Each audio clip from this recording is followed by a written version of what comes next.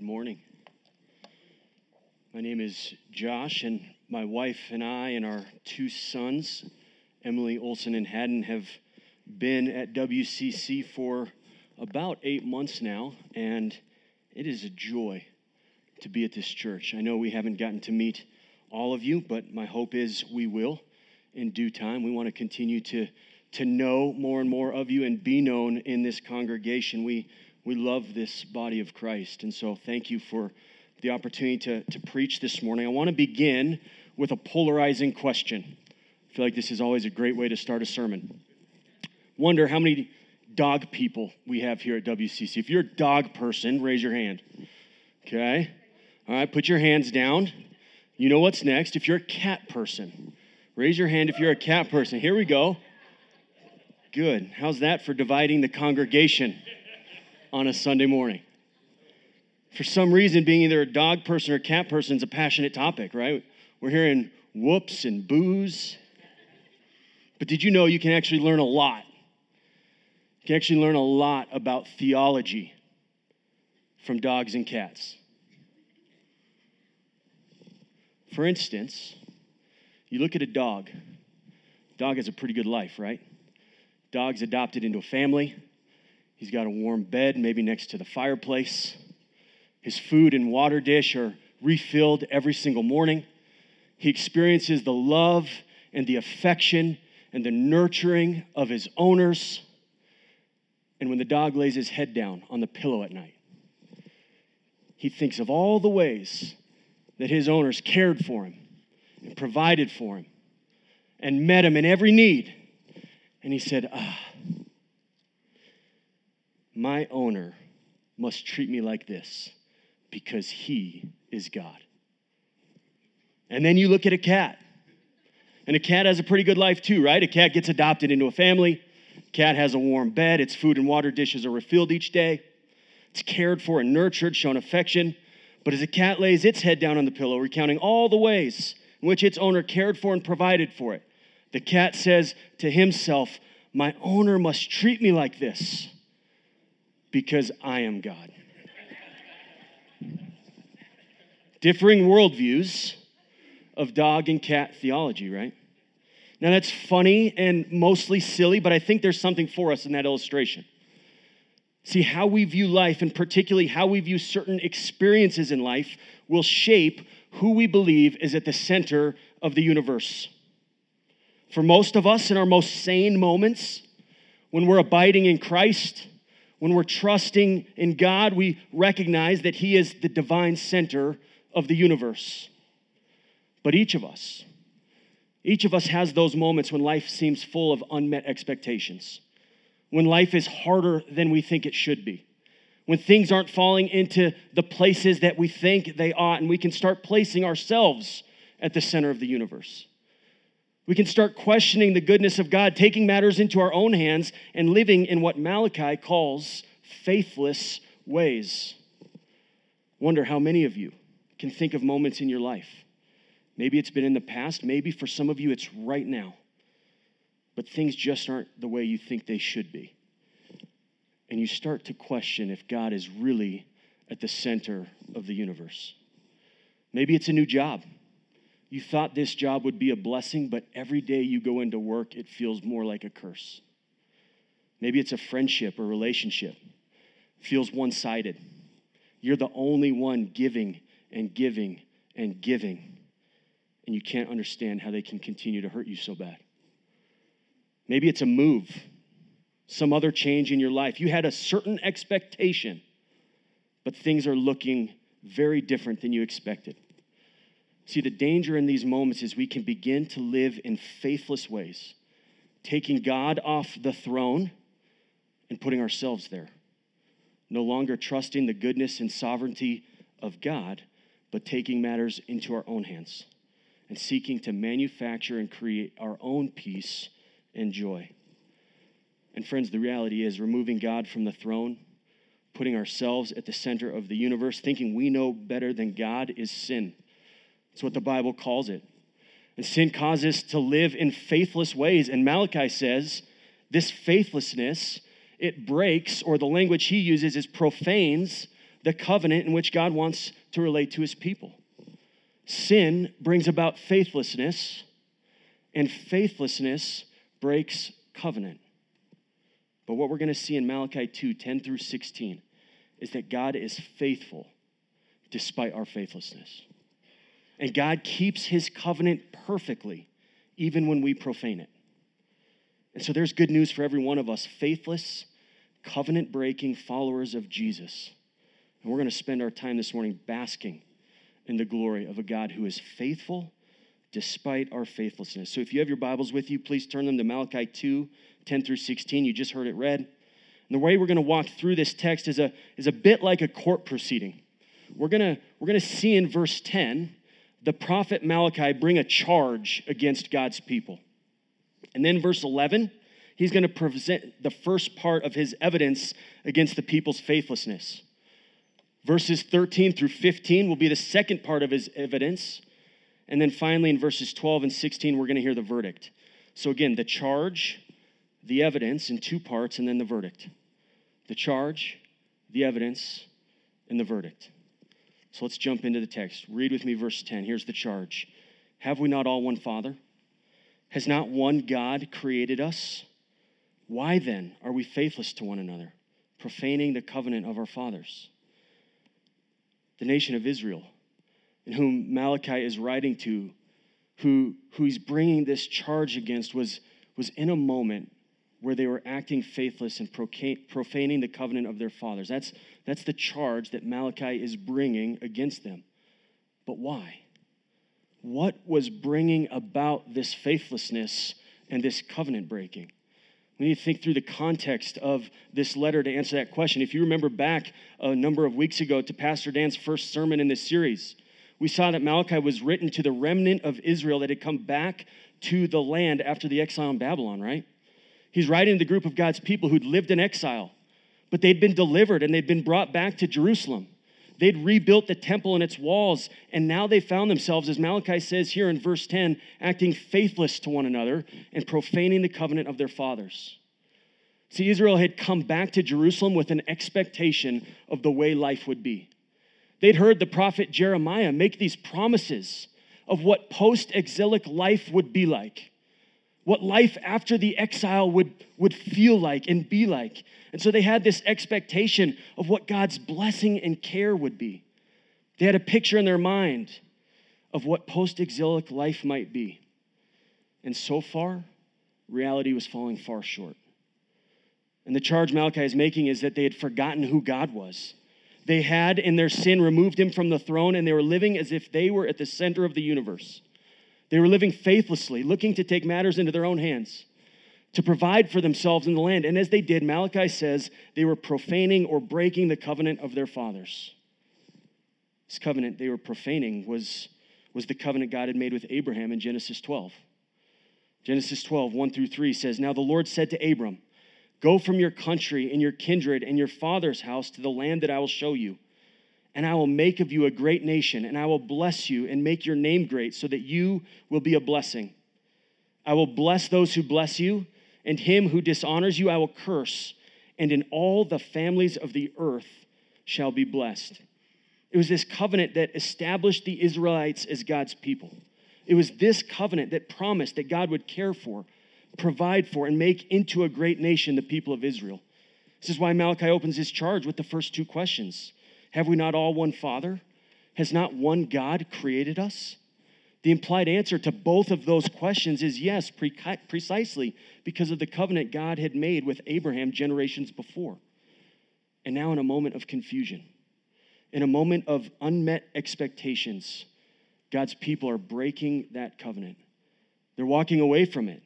They're taking matters into their own hands. They're acting faithless towards one another, Malachi says.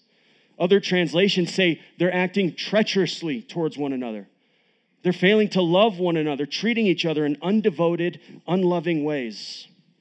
The sin that is leading to the covenant being broken is sin that is causing them to not love one another in the community of God's people. And in forming this covenant with his people, God was declaring that there is a way in which his people should live together. As God's people, in God's kingdom, there is an economy. There is a kingdom rule that is built upon covenants, upon trust, on keeping promises, on faithful fulfillment of oaths and agreements and commitments. That's what this community is built upon. As God's people are called to love him, they're called to love one another in the community as well. And see, the promise of every biblical covenant is that God is at the center. He is the one who makes the covenant. He's the one who guarantees the covenant.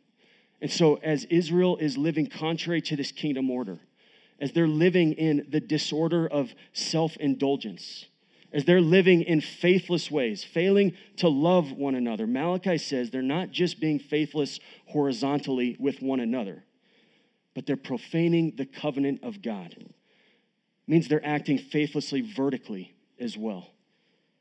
And friends, this is a serious charge. God's people are being indicted for living disordered lives, living against the kingdom order God has established for his people to thrive and to flourish and to experience him. And this is a charge that we need to be aware of too. As God's people today, we too are a part of covenant with God. This covenant we're a part of is called the New Covenant. And this covenant was established by Jesus. We enter into this covenant through faith, by grace, and he says that this covenant is marked by a call to love God with all our heart, mind, soul, and strength, and to love our neighbor as ourselves. So before we get into the evidence of what this faithlessness looked like, we have to ask ourselves this morning, in light of this charge against God's people in Israel, in what ways are your unmet expectations causing you to not trust God? My family and I moved here about 8 months ago to start a new ministry, and we had all sorts of expectations of what that would look like. I had expectations of what ministry would look like 8 months in. I had expectations of what church life would look like 8 months in. I had expectations of what friendships and relationships would look like 8 months in. And if I'm honest, there's all sorts of ways that my expectations feel unmet in this moment. And so it's been a fight to trust God. It's been a wrestling match to stay faithful, to not try and get out ahead of him, to not take him off the throne, to not think I know his plans or timeline better than he does. And so I wonder this morning, are there areas of unmet expectations in your life where you're not trusting God? Malachi brings this charge against God's people, and we need to examine our own hearts as well. So that's the charge. The people of God are acting faithless and profaning the covenant. And as we get into the evidence of the charge, Malachi breaks it into two sections. The first evidence is they're living faithless vertically toward God. And then the second piece of evidence is they're living faithless horizontally toward one another. And isn't that always the way it works, right? To use the language that Chad used last week of root and fruit. When the vertical relationship with God is broken, that's the root. The horizontal relationships I have with others, that's the fruit, will be broken too. And so let's look at our second point this morning, the vertical evidence of their faithlessness. Look at verse 11 with me. Judah has been faithless, and abomination has been committed in Israel and in Jerusalem. For Judah has profaned the sanctuary of the Lord, which he loves, and has married the daughter of a foreign god. Malachi introduces the evidence by reiterating the charge. Judah has been faithless. The sin of God's people has brought about faithlessness. And this faithlessness, Malachi says, brought about an abomination. That means a detestable thing, a sickening violation of trust in Israel has occurred, Malachi says. But what is it? What was the evidence of this faithlessness that would cause such strong indictments from the prophet Malachi? It says that Judah has profaned the sanctuary of the Lord, which he loves. Literally, in the original language, Judah has profaned the holiness of Yahweh, which Yahweh loves. One commentator says that Judah's actions amounted to profaning the Lord, treating him as of no significance, the opposite of glorifying or sanctifying his name and demonstrating him to be holy. It seems as if Malachi is using this language of the sanctuary being profaned as a way to communicate that the nation of Israel was making a mockery of God and his holiness. Their actions were standing in direct opposition to who God was and what he was like in his character and nature. But what were the actions of the nation that caused this abomination and mockery? It says it there at the end of verse 11. They've married the daughter of a foreign god. The faithlessness of Judah is being demonstrated by their marrying outside of the nation of Israel. The sons of Yahweh are marrying daughters of foreign gods, and this is vertical faithlessness in that God was very clear with his people that for the nation of Israel to honor him and to protect the purity of their worship, they were to not marry anyone outside the nation of Israel. They were not to marry people who did not worship the God they worshiped. In Deuteronomy chapter 7, as God is declaring that he had chosen Israel to be his special, unique people, and as he's instructing them on how to live for his glory and for their joy, he says in Deuteronomy 7:3, you shall not intermarry with them, speaking of foreign nations, giving your daughters to their sons or taking their daughters for your sons, for they would turn away from your sons from following me to serve other gods. Now we need to notice in this passage, this command to not marry outside their nation had nothing to do with xenophobia or racism. It had nothing to do with the ethnicity or the language or the skin color of the people, but rather it had everything to do with the purity of worship of God's people. God says intermarriage would lead to the children of Israel serving other gods. And so in faithlessness, Judah was going outside of the covenant family and introducing the worship of foreign gods through marriage. The nation of Israel was inviting in worship of false deities because the unmet expectations of post-exilic life was causing them to sin and doubt God's goodness and provision. So why were they taking wives from foreign gods? Listen to this. It's because as they came back to the land after exile, poor and powerless, and rather than trust God to provide for them, rather than to live in the land faithfully following Yahweh, trusting him to meet their needs, they pursued marriage with those already established in the land. This added reason to it being a faithlessness expressed vertically. Judah was not trusting God to provide for them and to care for them in the land that he brought them back to.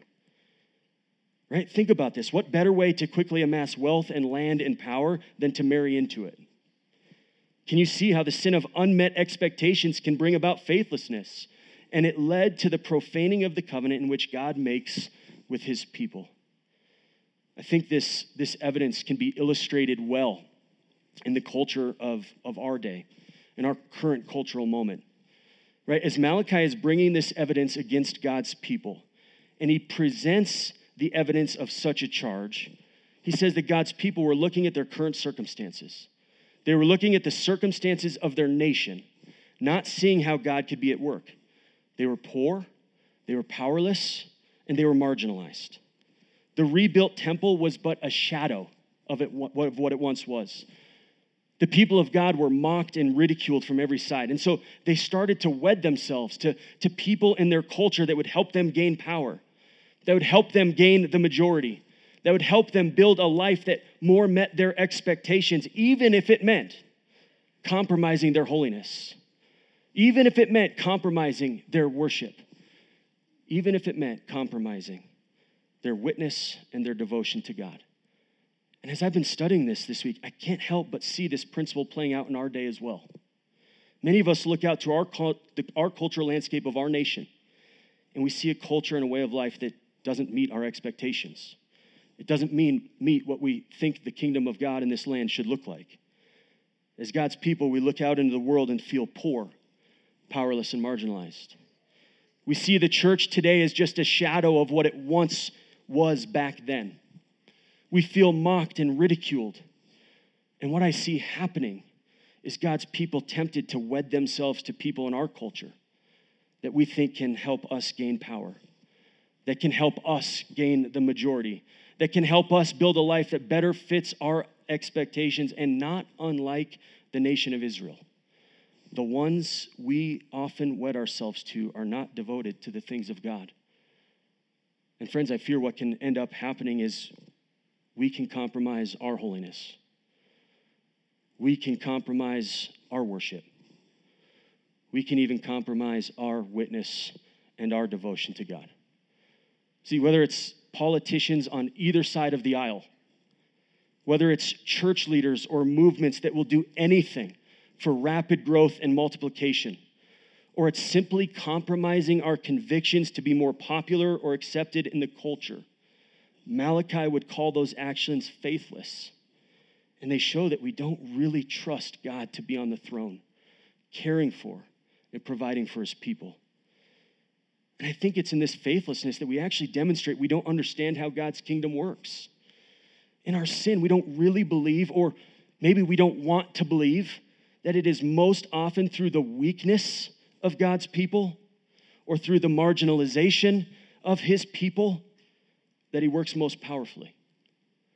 Do you know when historically God's kingdom has spread and multiplied fastest? It's when his people are marginalized. It's when his people are powerless. It's when his people are persecuted. So we see this evidence against Israel illustrated. And I think there's probably application for many of us in that illustration. But the main application we need to take from this as followers of Jesus who want to honor him and be faithful to his covenant is about marriage, and particularly who we marry. Now, so far we've been talking about faithlessness generally. But at this point in the text and at this point in the sermon, we turn to faithlessness expressed in marriage. And as we get more specific here, I want to prep us a little bit.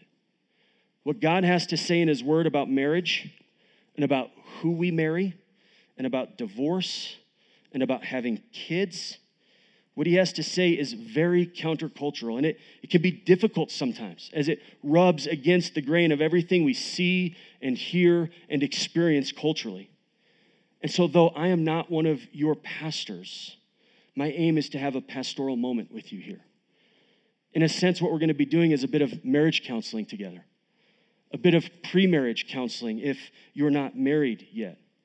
And my aim is that we would trust the authority of God's word together, particularly in the places it stands against what we see and feel in our culture. And we would trust that God would meet us in this moment and he would be the great counselor. See, so in this evidence against Israel, we need to see from this text that there's no place for God's people to marry unbelievers. In God's kingdom order, there is no place for a follower of Jesus to marry someone who's not. This is countercultural, right? Who am I to say from this stage who you can and cannot marry? This is not a popular notion in a world that has been influenced by the romanticism of Disney that says we ought to follow our hearts, particularly as it leads towards a significant other above all else. But if we let Disney disciple us around the things of love and marriage above the Bible, we're in a dangerous place. And this isn't just an Old Testament thing either. The Apostle Paul says that we should not be unequally yoked to unbelievers. That's his language for marrying people outside the covenant faith. Uniting yourself with someone who does not believe the same things as you, who does not worship the same God as you, who does not have the same worldview or priorities or devotion as you do, in the most intimate, connected relationship you can have on earth is unwise and dangerous. The corruption of our hearts is already a strong enough enemy of our devotion and holiness without inviting the temptation and enticement to sin into one's life through marriage to someone who has not given their life to follow Jesus. See, most of us would see the danger to marrying someone that is devout in another belief system, right? So many of us would understand the danger in marrying someone who's a devout Hindu or a devout Buddhist or a devout Muslim. But friends, I want us to understand that unbelief, atheism, agnosticism is a belief system. And unfortunately, I've seen this play out with people I care deeply about. Against wisdom and counsel from people they love, I've seen a friend of mine who is a believer marry an unbeliever. And after a couple of years, his involvement with God's people, his devotion to God's word, His faith altogether was not what it once was, and now they have kids, and they're not being raised to know the Lord. They're not being raised in the community of God's people. And he is living proof of this repeated warning in God's word. Marrying someone who does not share the faith you have is unwise and dangerous. Now, I understand this is a deeply personal and difficult topic for many of us. There are countless situations we can think of that this touches and affects. So let me make mention of just a couple things. First and foremost, this is in no way the unforgivable sin. If you have married an unbeliever, but your hope and trust is in Jesus, and you live a life of allegiance towards him, the Bible tells us in Romans 8, there is now no condemnation for those who are in Christ Jesus. So friend, you are free and forgiven. And if you're in that situation today, I would encourage you, pray for your spouse. Pray that the Lord would call them to himself. And I would encourage you to spend some time reading and studying 1 Corinthians 7. 1 Corinthians 7 is this word from Paul to this exact situation that I think would encourage you and build you up and give you a vision for what God might have in your moment. Maybe ask your community group leader, one of the pastors, if they'd meet with you and study that text together. But friends, if there is anything Jesus loves to do through the gospel, it's taking broken, sinful things and making them beautiful, redeemed things. And so I would encourage you, pray and trust that he will do that with you in your marriage as well. But if you are single here this morning and you desire marriage, I would encourage you, pray for a godly spouse. And as hard as it may be, as countercultural as it may be, wait for God to provide you with that spouse. And as you pray, don't be afraid to admit how hard waiting is. Admit that you can't wait on your own, that you need God's help to wait. And then trust that he will empower you by his Spirit to wait well. And then wait. If marriage is something you think you're ready for and desire, I would encourage you, surround yourself in community. Surround yourself with the community that God has given you to help you, to pray with you, to hold you accountable, maybe even to be the people that help you find that spouse. And then put yourself in places where other single, believing, devoted followers of Jesus are. But trust God and don't let the romanticism of Disney lead you astray. So the first evidence Malachi brings to support the charge against God's people is this vertical evidence of their faithlessness being seen in the marrying of those outside of God's covenant people. Now the second round of evidence Malachi brings is a horizontal evidence, and it can be seen in verses 13 through 15. In verse 13, Malachi states that the Lord refuses to accept their offerings, and in verse 14, the people ask, why does he not? What's his answer? Why wouldn't God be accepting the offerings of his people? Because verse 14 says, the Lord was witness to your marriage, and you've been faithless to the wife of your youth, and you've profaned the covenant of marriage by divorcing her. See, the reason God's anger has been kindled and he refuses to accept the offering of his people is because the marriage they're acting faithless towards, the marriage they are ending through divorce was a covenant. The relationship that they're breaking is no mere fling built upon emotional satisfaction or a human desire to not be alone, but rather it's built upon the rock of covenant commitment. And so there's two things I want us to see in this passage that clarify what kind of covenant this was. One is in the first part of verse 14. It says, because the Lord was witness between you and the wife of your youth. See, this covenant was made before God. He was there. Verse 14 says, God was a witness between you and the wife of your youth. Whenever I officiate a wedding, the vows sound something like this. I, Josh, take you, Emily, to be my wife, and I promise and covenant before God and before you and before these witnesses to be your loving and faithful husband as long as we both shall live. A God-honoring wedding ceremony recognizes that God is in their midst. He is the guest of honor, and he acts as the first witness. So marriage is a covenant before God. This is the very essence of marriage itself. Marriage is not a man-made institution. It's not merely a human agreement between two people. Marriage is a covenant commitment instituted by God, made before God, to picture the way God operates in covenant with his bride, the church. The Apostle Paul made this picture very clear in Ephesians 5. He says, therefore, a man shall leave his father and mother and hold fast to his wife, and the two shall become one flesh. This mystery is profound, and I'm saying that it refers to Christ and the church. Did you catch that? Paul is saying what happens in marriage, though a deeply profound mystery, refers directly to Christ and the church. Here's what that means. Divorce is fundamentally a contradiction of Jesus' covenant with his wife, the church. Jesus is the covenant-keeping husband of his bride. He will never leave her nor forsake her, and despite her covenant disobedience, he will be her husband always.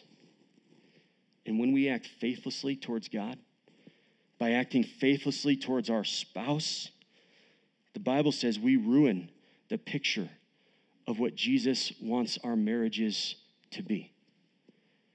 Now, one more thing needs to be said here about divorce before we move on. There are situations, the Bible says, where as a last resort, divorce may be necessary. And we don't have time this morning to cover all of that or to go into every one of what those situations may be, nor is that the point that Malachi is making. But I know how painful and real the matters of marriage and divorce are for many of us. And so I wanted to, and I needed to make mention of that before we move on. Then the second thing that we need to see from this passage about the covenant that marriage is in verse 15. It says, did he not make them one with a portion of the Spirit in their union? And what was the one God seeking? Godly offspring. Admittedly, here it is on the screen. The word-for-word translation of the English Standard Version makes this text a little clunky to understand. Some of you probably have the New International Version, which tells us the same thing, but in a bit easier way to understand. Here's what verse 15 in the NIV says. Has not the Lord made them one, husband and wife? In flesh and spirit they are his. And why one? Because he was seeking godly offspring. And so what Malachi is saying about the covenant in marriage is it's not just a picture, though it is, but it also has a purpose. The purpose of the marriage covenant is to make the husband and wife one in God and to have godly offspring. The very first command to the very first husband and wife was be fruitful and multiply. Right? God's purpose in the entire universe, but to also include husbands and wives, is to multiply his glory on the face of the earth. God created human beings in his image, full of his glory. So as more human beings are created, more of his image or his glory is multiplied. And so husbands and wives get to multiply God's glory by becoming one through the covenant of their marriage and then having babies. This is one of the intended purposes of the gift of marriage. Another reality from God's word that runs against the grain of our culture, right? What's the world say about kids? It says that having kids is an option. It says that having kids can be a distraction or even a hindrance to the life I want to live. Kids interrupt my opportunity to go hiking or to go skiing or to run ultra marathons, to live the life that I want to build. But what's God say? God says that a purpose of the gift of marriage is to have godly offspring and to multiply image bearers who display his glory on the earth. See, I wonder what it would mean for God's people if we really understood that. Like, what if we invited God into the conversation of how many kids we should have? What if we really prayed about if we should have more kids, or we should foster kids, or we should adopt kids? Now, I know there are some of you that for one reason or another have been unable so far to have any children. So first, I want to say that your marriage is no less precious or meaningful to God in any way. And though it's different, there is beauty in the promise that we can multiply God's glory through discipleship, We can multiply God's glory through adoption and foster care too. But second, the reality that infertility exists makes divorce all the more grievous. I believe this is part of why God was so angry with what he was seeing happening in Israel.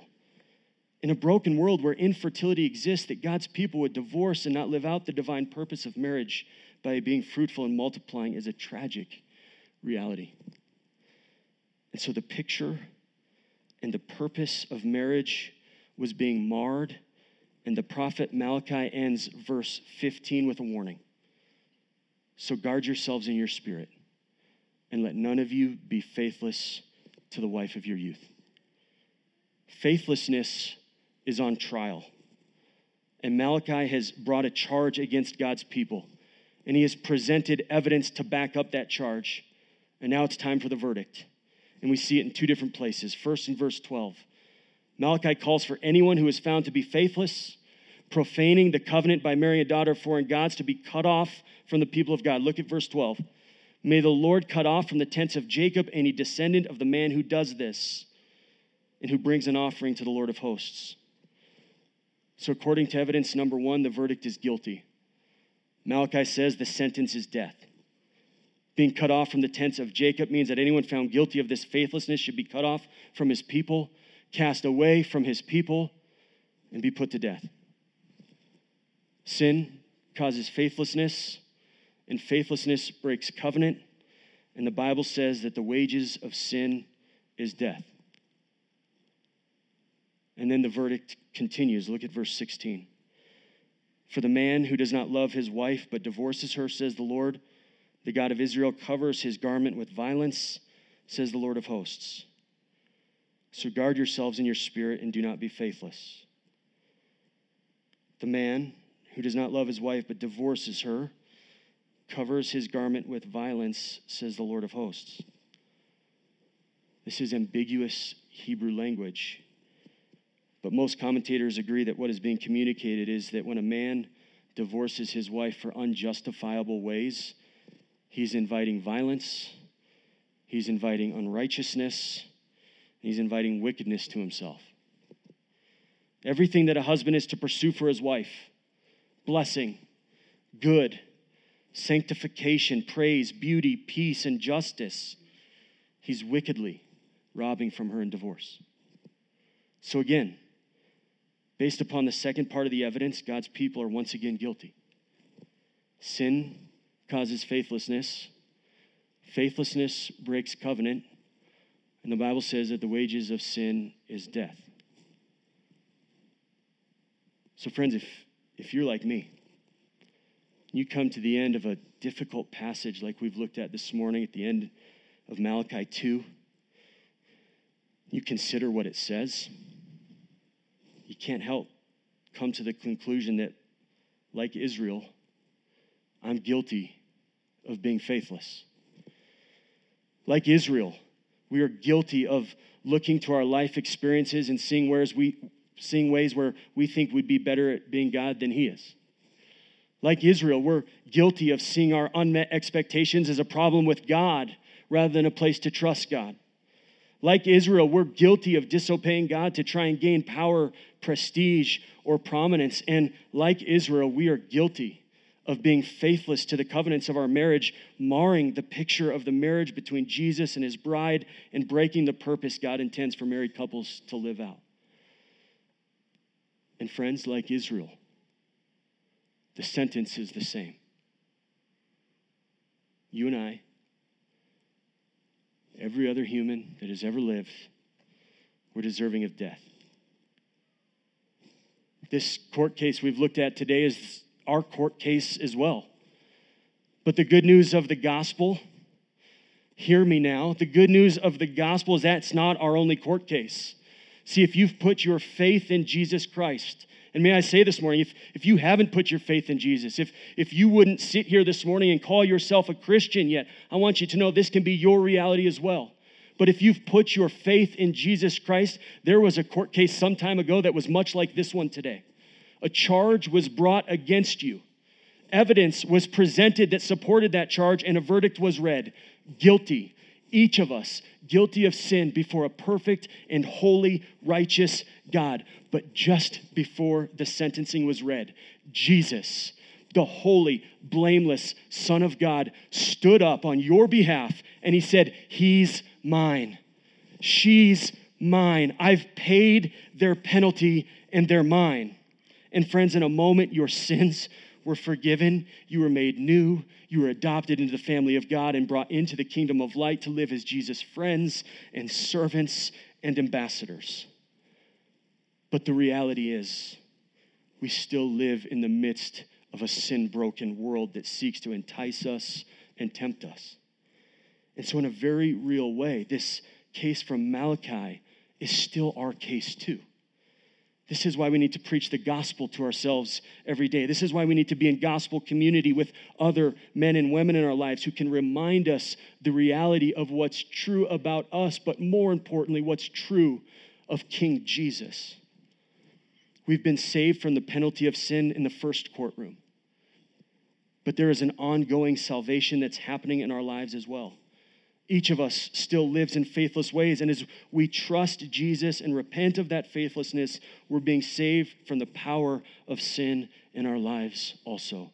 We've been saved, we're being saved, and praise God, there comes a day where we will be saved from the very presence of sin, and we long for that day. So Malachi closes chapter 2 by telling the Israelites to guard themselves in their spirit and don't be faithless. But here's the thing. I don't think that just means try harder and do better. I don't think that's what Malachi meant, and I don't think that's what we need to hear this morning. In moments of faithlessness, in moments of unmet expectations, in moments of selfish sin, there's only one thing that will guard your spirit. There's only one thing that will get your attention in that moment, and it's not trying harder, and it's not doing better. It's remembering who God is for you. When we are faithless, we have a faithful God. When we break covenant, we have a covenant-keeping Savior. And so as we close this morning, I want you to listen to God's very own description of himself. I want you to let it wash over you this morning and let it guard your spirit to not be faithless. This is what the Lord says of himself in Exodus 34. I am the Lord, a God merciful and gracious, slow to anger and abounding in steadfast love and faithfulness, keeping steadfast love for thousands, forgiving iniquity and transgression and sin. Friends, that's your God.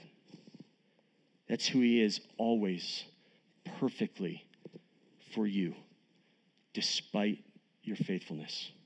Let me pray. Father, we thank you for your word.